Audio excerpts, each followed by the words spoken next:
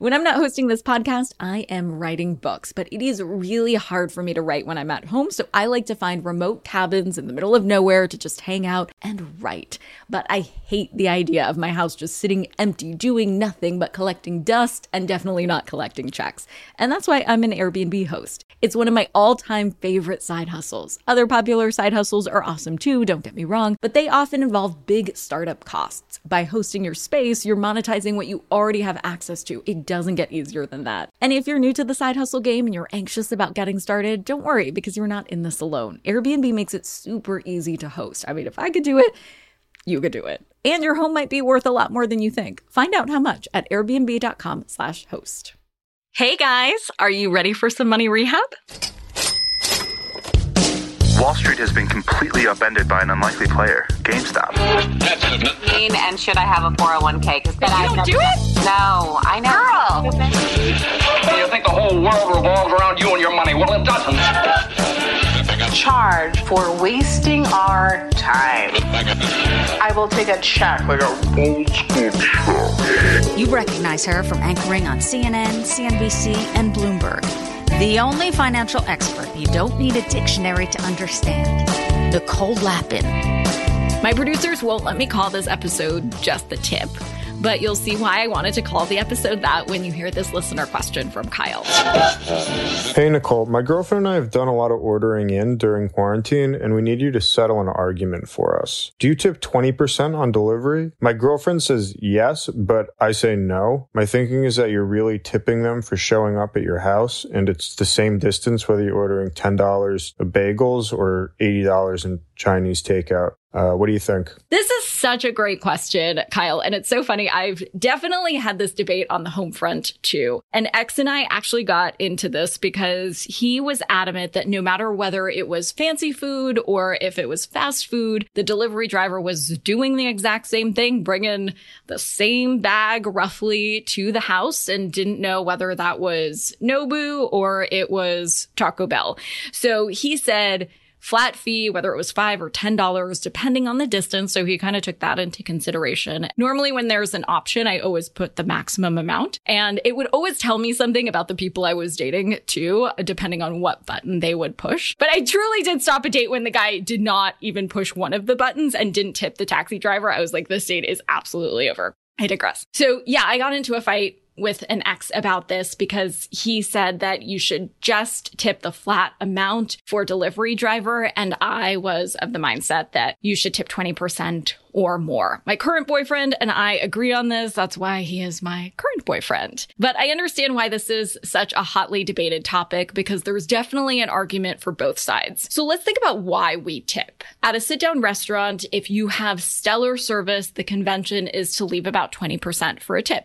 We all know this. And what is that 20% tip for? Well, a big part of the job is feeding you, right? The waiter is the person keeping you from getting hangry. And for that, they are worth their weight in gold. So right now, we're really just talking about your waiter bringing you food, which is the same thing a delivery driver does. But unlike a delivery driver, a waiter at a restaurant is also making sure that you're enjoying your meal. I mean, think about it. I know that you've been to a restaurant where a waiter introduces themselves like, "Hi, I'm Nicole, and I'll be taking care of you tonight," right? That's the go-to restaurant icebreaker. A waiter takes care of you. They give you their recommendations on the menu because inevitably someone at the table's gonna ask. They check back to see how you like what you ordered. If you need a little extra salt or hot sauce, they'll bring it to you. If you didn't get what you ordered, they will fix it. A waiter does all these things for you, but a delivery person does not. Here's another key difference. It's pretty well understood that waiters and waitresses live off their tips. Waiters make less than minimum wage in most cases. I mean, way under minimum wage. Less than $3 an hour is actually totally acceptable according to the US government.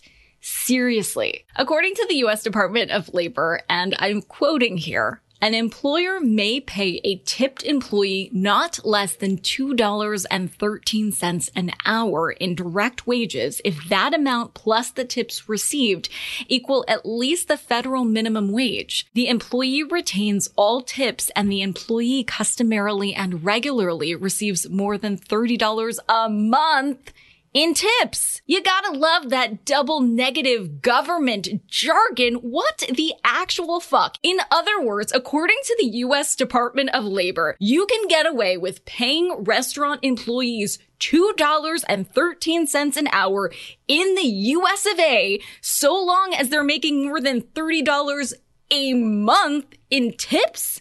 That is an extremely crazy low bar. So when we're eating at a restaurant, we definitely, or hopefully, have the awareness that the majority of a waiter's paycheck comes from us. There's not the same understanding when it comes to delivery drivers. We assume that delivery drivers are making an hourly wage, so the possibility of a tip is not as important to their income. And part of that is true. Delivery drivers do tend to make more than minimum wage.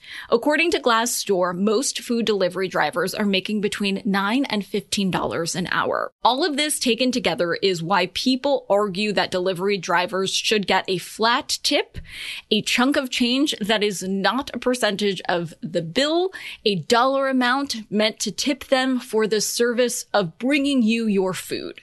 So this is the crux of your argument with your girlfriend, Kyle. And you both make good points. But you can see how delivery drivers may get the short end of the stick often. Customers may assume that delivery drivers are making a better hourly wage, so they tip lower, while employers may use the possibility of tips as an argument for paying a lower hourly wage.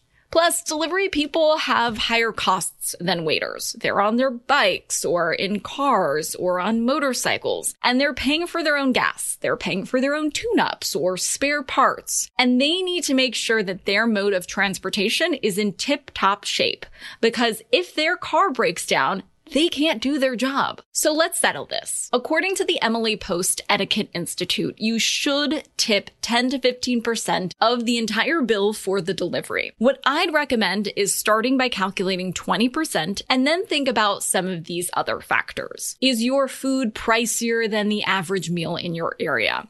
Are you only getting one bag of food? I give you my blessing then for a 15% tip if you must. If you've ordered 7 bags of food and drippy soups and mochachinos and live over the river and through the woods and it's fucking snowing, then you should definitely be tipping more than 20%. And what about if you're just picking up food? Well, honestly, there's no obligation to tip whoever hands you your food at the takeout situation that's going on at the restaurant. But 10% is nice if they do go above and beyond for you, like they're meeting you at your car or they're putting your meal together faster than expected. Here are some other tipping conventions from Emily Post that you may not know. When you're staying at a hotel, leave $2 to $5 a day for the housekeepers. And you want to do this every day because every day there could be a different housekeeper coming to clean up your special mess. If that mess is particularly special for whatever reason, then I would strongly suggest to leave more. If you're staying at a nicer hotel, I would also say to bump that up as well. For personal care services like getting a haircut, a massage, a wax maybe, you want to give 15 to 20% as well.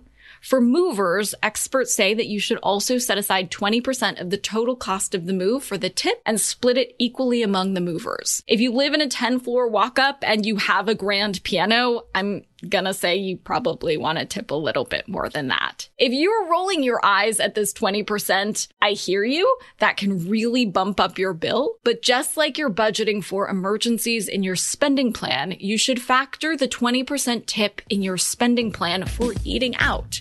Pay it forward. Literally. And here's a tip you can take straight to the bank for tipping: 20% for delivery drivers. Period. End of story. Goodbye. Money Rehab is a production of iHeartMedia. I'm your host, Nicole Lappin. Our producers are Morgan Lavoie and Catherine Law. Money Rehab is edited and engineered by Brandon Dickert with help from Josh Fisher. Executive producers are Mangesh Hattikudur and Will Pearson. Huge thanks to the OG Money Rehab supervising producer, Michelle Lands, for her pre-production and development work. And as always, thanks to you for finally investing in yourself so that you can get it together and get it all.